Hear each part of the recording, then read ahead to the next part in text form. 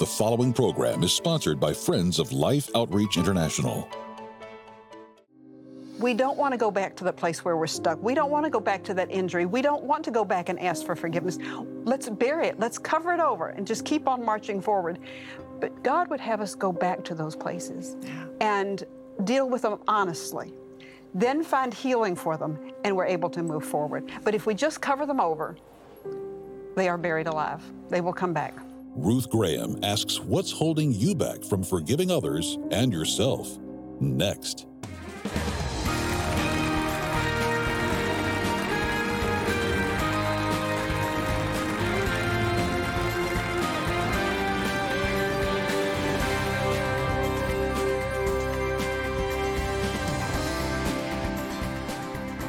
Hi, welcome to Life Today. I'm Sheila Walsh. So glad you could join us, and I'm so glad that my guest today is with me.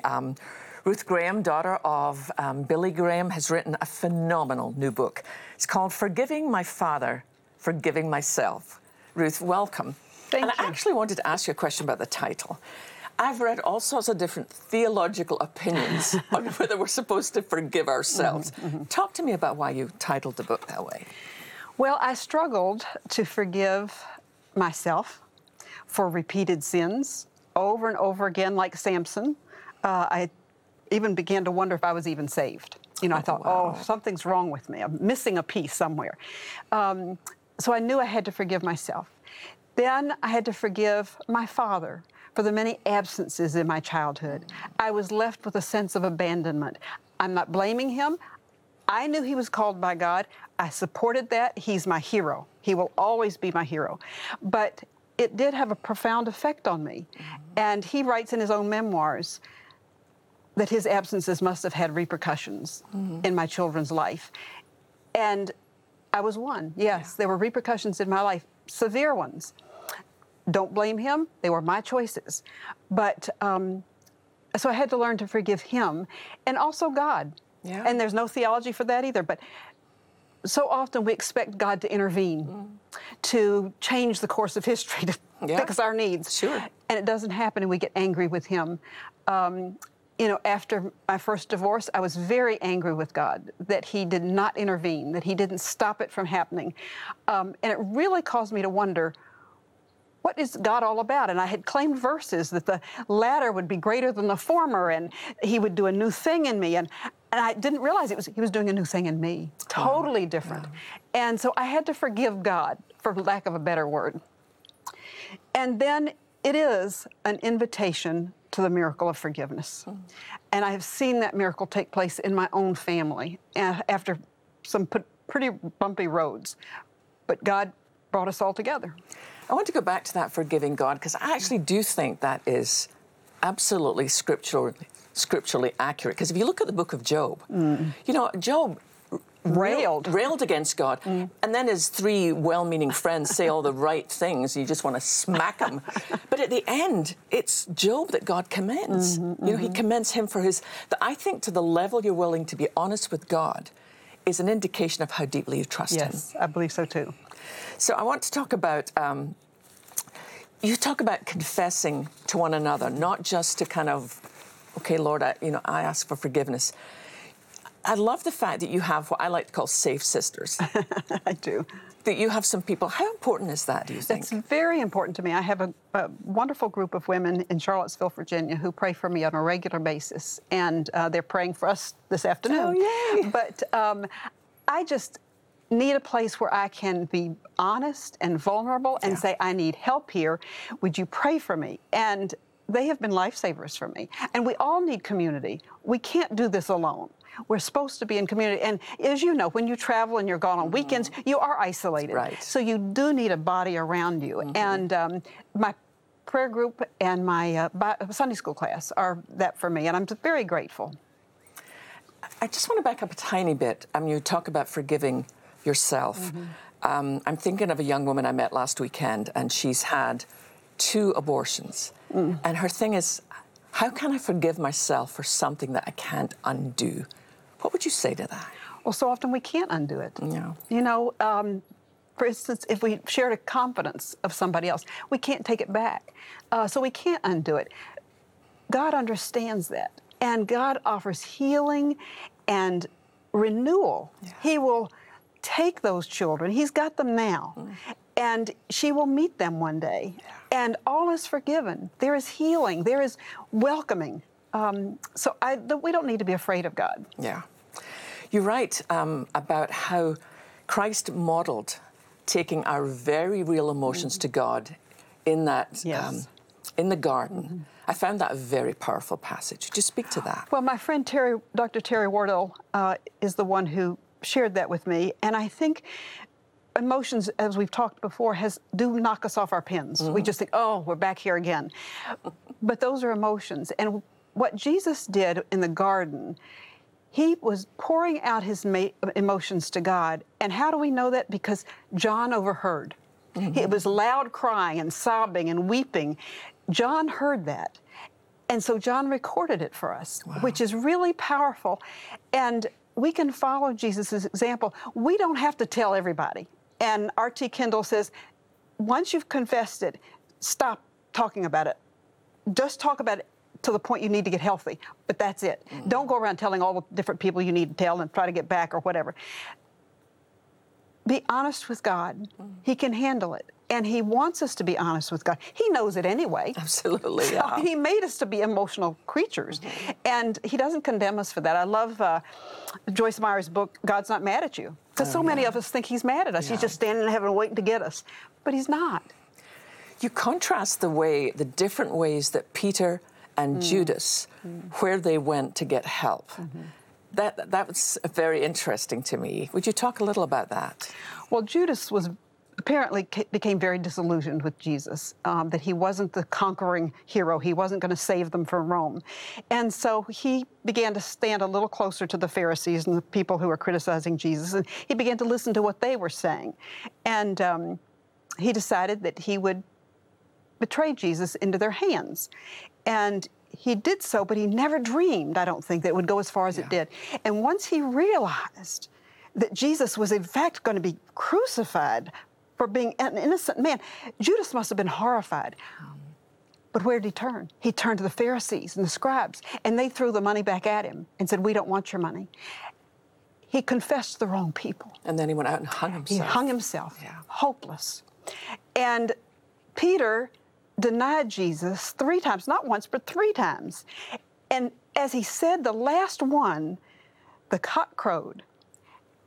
And Jesus turned and looked at him. Can you imagine what that did to Peter? No, I cannot. And he didn't know that Jesus was going to be raised again. He did not know he'd ever see Jesus again. But Jesus went to the cross, and Peter thought that would be the last thing he'd know about him.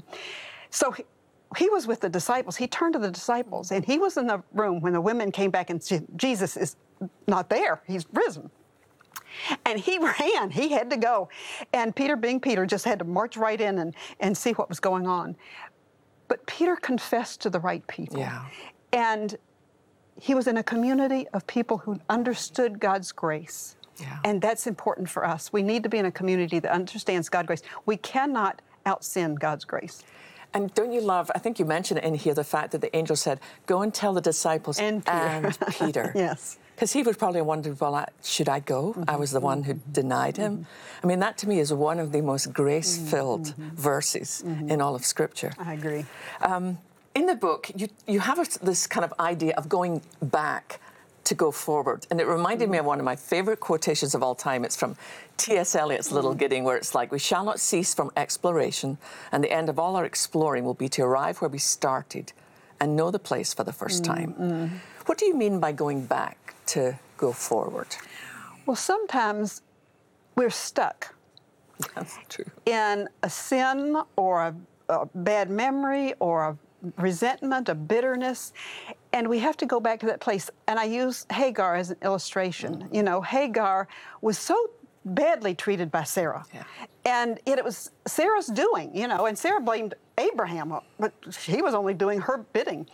And Hagar fled. She was in danger, so she fled, and she fled to the wilderness. The wilderness was not a safe place at all, and she fled to get away from Sarah. So she was willing to face the wilderness rather than be in Sarah's tent. And while she's there, the Lord appears to her and says, you need to go back to Sarah's house. Oh, that's the last place she wanted to go, last place in the world. And so often, that's the last place we want to go. Yeah.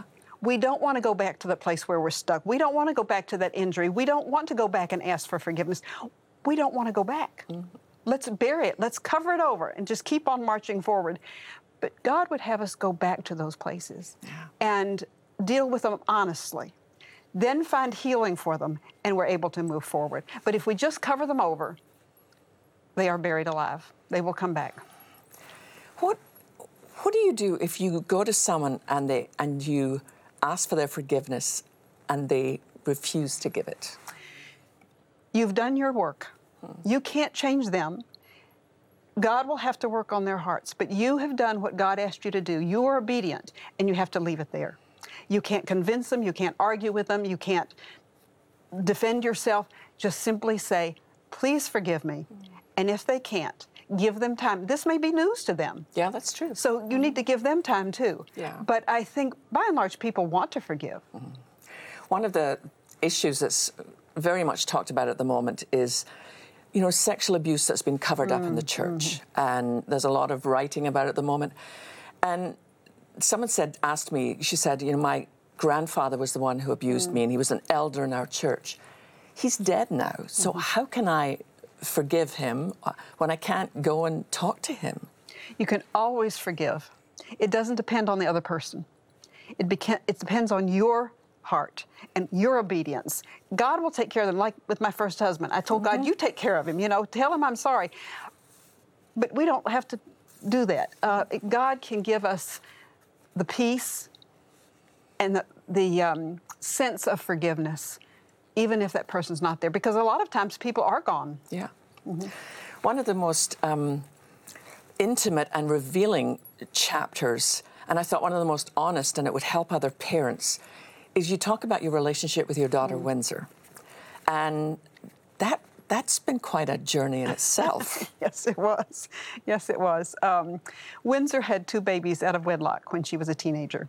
The first one she released for adoption, and 22 months later got pregnant again and had another baby. And I thought something was wrong with her. I thought this kid's connections are not being met. And I didn't know what was happening, but she just refused to obey all the rules. She just was over the top, and I had it with her. I loved her. I knew she was not in rebellion. I think she was hurting. She released that baby. She was wanting to make the hurt go away. Wow. And her father was not that kind of father. And so she was looking for love in all the wrong places. And when she got pregnant again, she decided to keep that little boy, parent him. And she really struggled. She did go on to college. She got her insurance license. She got her associate's degree with honors. And I maintained a relationship with her because I did not think she was in rebellion. I just thought she was hurting. And we would have her for dinner and have her for holidays, and we would go to the beach with her, but it was always uneasy. She wasn't a safe place for me. And I didn't want to get too close because she had really broken my heart. And years later, she married a wonderful man, and they have 2 children of their own, one who had severe birth defects and was on life support for quite a while and still has a feeding tube. And he's 9 years or 10 years old now. And you would not know he was disabled, but he is. And she struggled with her own pro-life issues. Obviously chose life 2 times with the first 2 babies, and then this child, she chose life for that child. And so one day we were invited to speak in Prince Edward Island, Canada, and I thought maybe this is a good opportunity for Windsor to get her feet wet. Had she spoken before? No, to talk about her own pro-life stand. And she also has a life-threatening disease, which will require her to choose life for herself at some point, or not. She's very honest about it. Wow. And she said, I may not be able to do that, but I wanted her to get her feet wet. And so she spoke with such poise, such grace. Aww. And I sat there with tears streaming down my face. she was so gracious and so engaged. Healing took place. Just healing took place.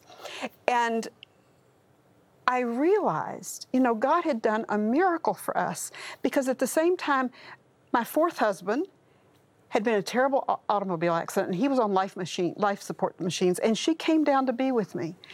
And she knew her way around hospital machines. And she was able to say, Mom, this means this, and this means that, and you need to ask this question. I relied on her. Wow. She was wonderful. Healing took place. Can I tell you when or how? I do not know, but it took place, and I'm so grateful. And she now lives 4 blocks from me, and we thoroughly love one another. Oh, I love that, yes. Ruth. But it's a miracle. It's just a miracle. But again, it was process. It took time. Yes, it took time. It took many, many years. One of the things you touch on in the book, and I laughed when I read this, about how difficult it is within the Christian world, and particularly with women, to be able to express anger.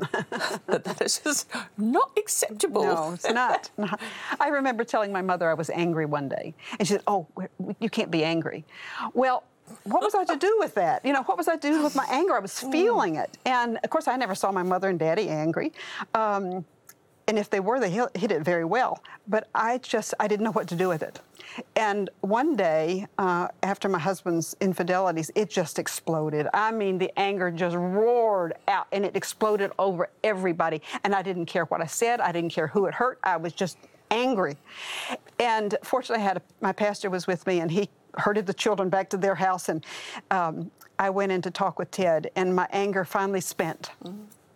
And that's the situation I want to ask his forgiveness for. When I get to heaven, I'll get the chance, and God's taking care of it in the meantime. But the Bible says, be angry, but do not sin. And I was angry, and I sinned at that point. But you've never been taught how to be angry and not sin. No, but you have to be able to express verbally in an appropriate way. Yeah. And I hope that I gave my children the opportunities to say whatever they wanted, respectfully, but say whatever they wanted to me. And I think that they have, and some things I didn't want to hear.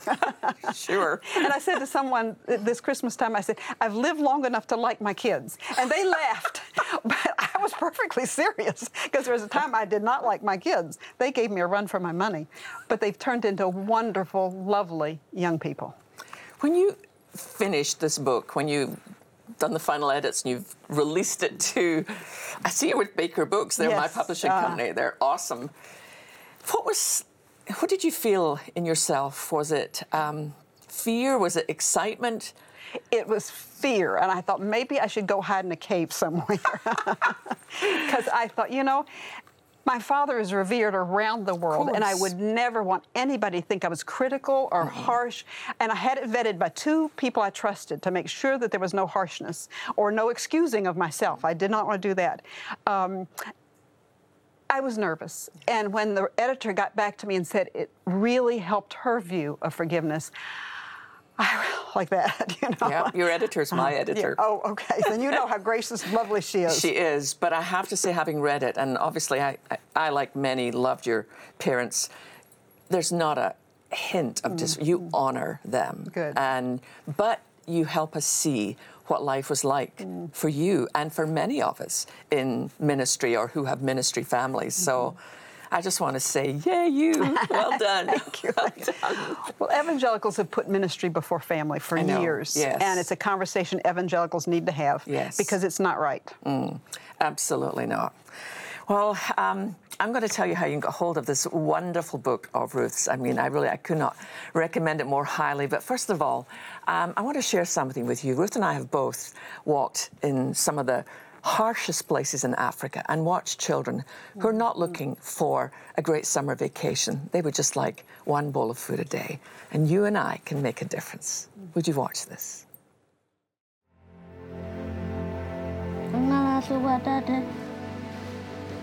Kwenda ndugu Pandula, kwenda ndugu Siwaya, wameove luliko lyetu watu vanga. Like so many of us, Felicia prays earnestly over her home and her children. But in her world, life and death are at stake every day.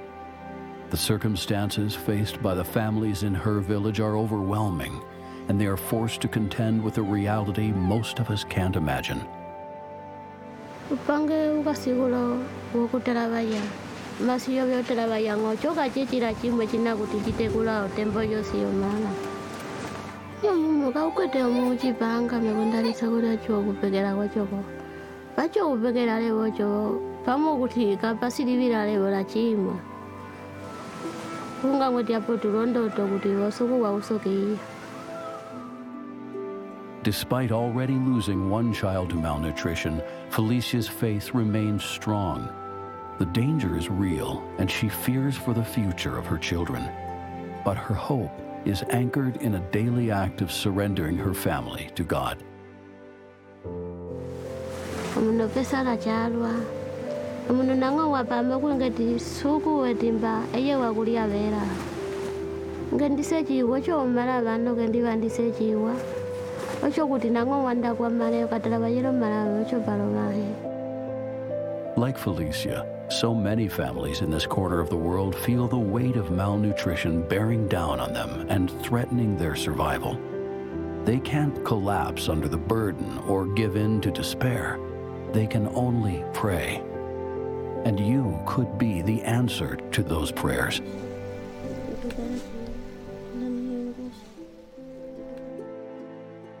Kneeling on that rough ground, head on a piece of wood, asking God for help. You know what I think when I see that picture? Felicia isn't a convert, she's a disciple. It's not just she made some decision at some point to trust Jesus and hoped everything in life will work out well. She's daily trusting Him for literally the next bowl of food that she can give her children. And you have seen that, Ruth. You have been there. What does that do to your heart as a mom? Oh, it just tugs at my heart. And I remember being in Angola and watching a family with a skeleton of a fish, just sucking the bones. That's all they had, sucking the bones. And oh, it just breaks your heart. And, you know, as a mother, if you didn't have enough to feed your children and you saw the results of malnutrition and to bury your children because they were hungry, oh, I cannot imagine. And her faith, I know. Her faith, it just puts me to shame all to pieces. I feel exactly the same. And on my last trip in Angola, we walked to where it was a graveyard simply for children. And even as we were looking at the little markers left, we realized there was another family approaching with their little one, and so we all moved aside out of respect.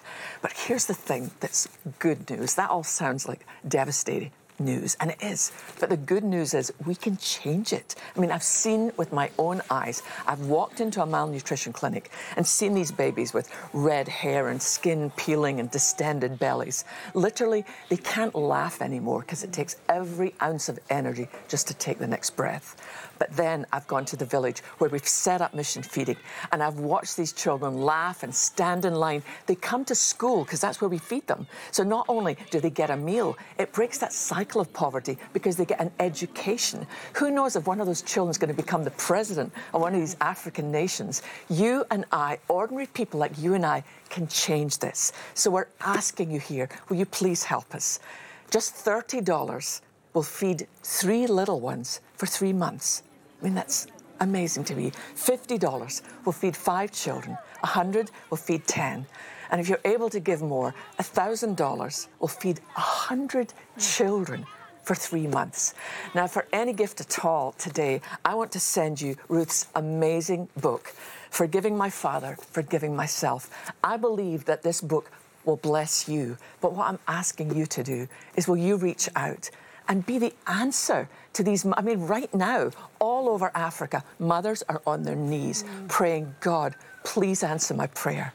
We want to be able to say, God heard you and He sent us. So please, go to your phone, give the very best gift possible, and we'll be able to bring you some footage back and show you the answers that you've helped provide. Mission Feeding began with a promise to be there in times of crisis for thousands of hurting and hungry children in their time of need. Now more than ever, we need your help to save lives by feeding and caring for children across the continent of Africa. With food reserves gone and many areas experiencing severe famine, We urgently need to replenish our supplies to reach the 400,000 children who are counting on us. Your gift of love can be the miracle answer to a desperate mother's prayer. Call now with your life-saving gift of $30, $50, or $100 that will help feed and care for 3, 5, or 10 children for 3 full months. With your gift, we'll send you the Altered Worship CD by Anthony Evans. This powerful full-length album includes unique versions of some of today's most cherished worship songs that are sure to uplift and inspire you. With your gift of $100 or more, please request a Filled with Faith and Joy travel mug set. These 12-ounce mugs are crafted with large handles, double-layered insulation, and vacuum-sealed lids to prevent spills. Each mug includes a message to remind you of God's blessings and faithfulness. Finally, with your gift of $1,000 or more to help feed and care for 100 children, be sure to request our commemorative bronze sculpture, Safe in the Shepherd's Arms. Please call, write, or make your gift online today.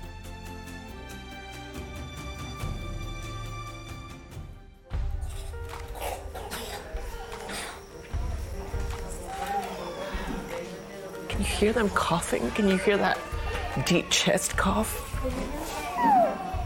Because the resistance is so low that the least little thing becomes a serious life or death issue for these children.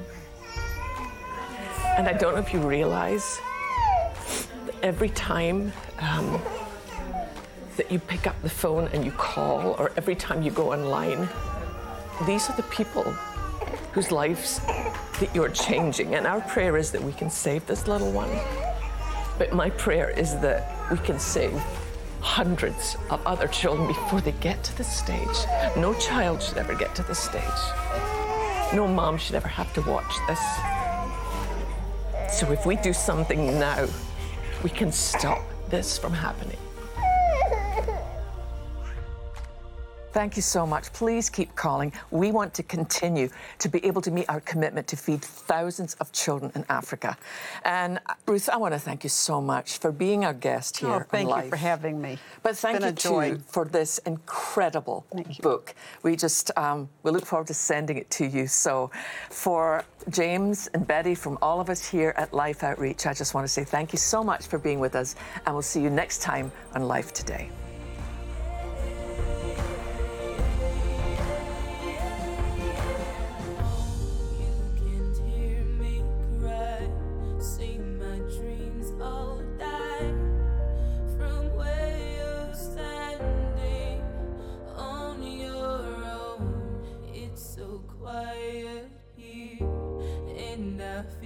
So cold, this house no longer feels like home.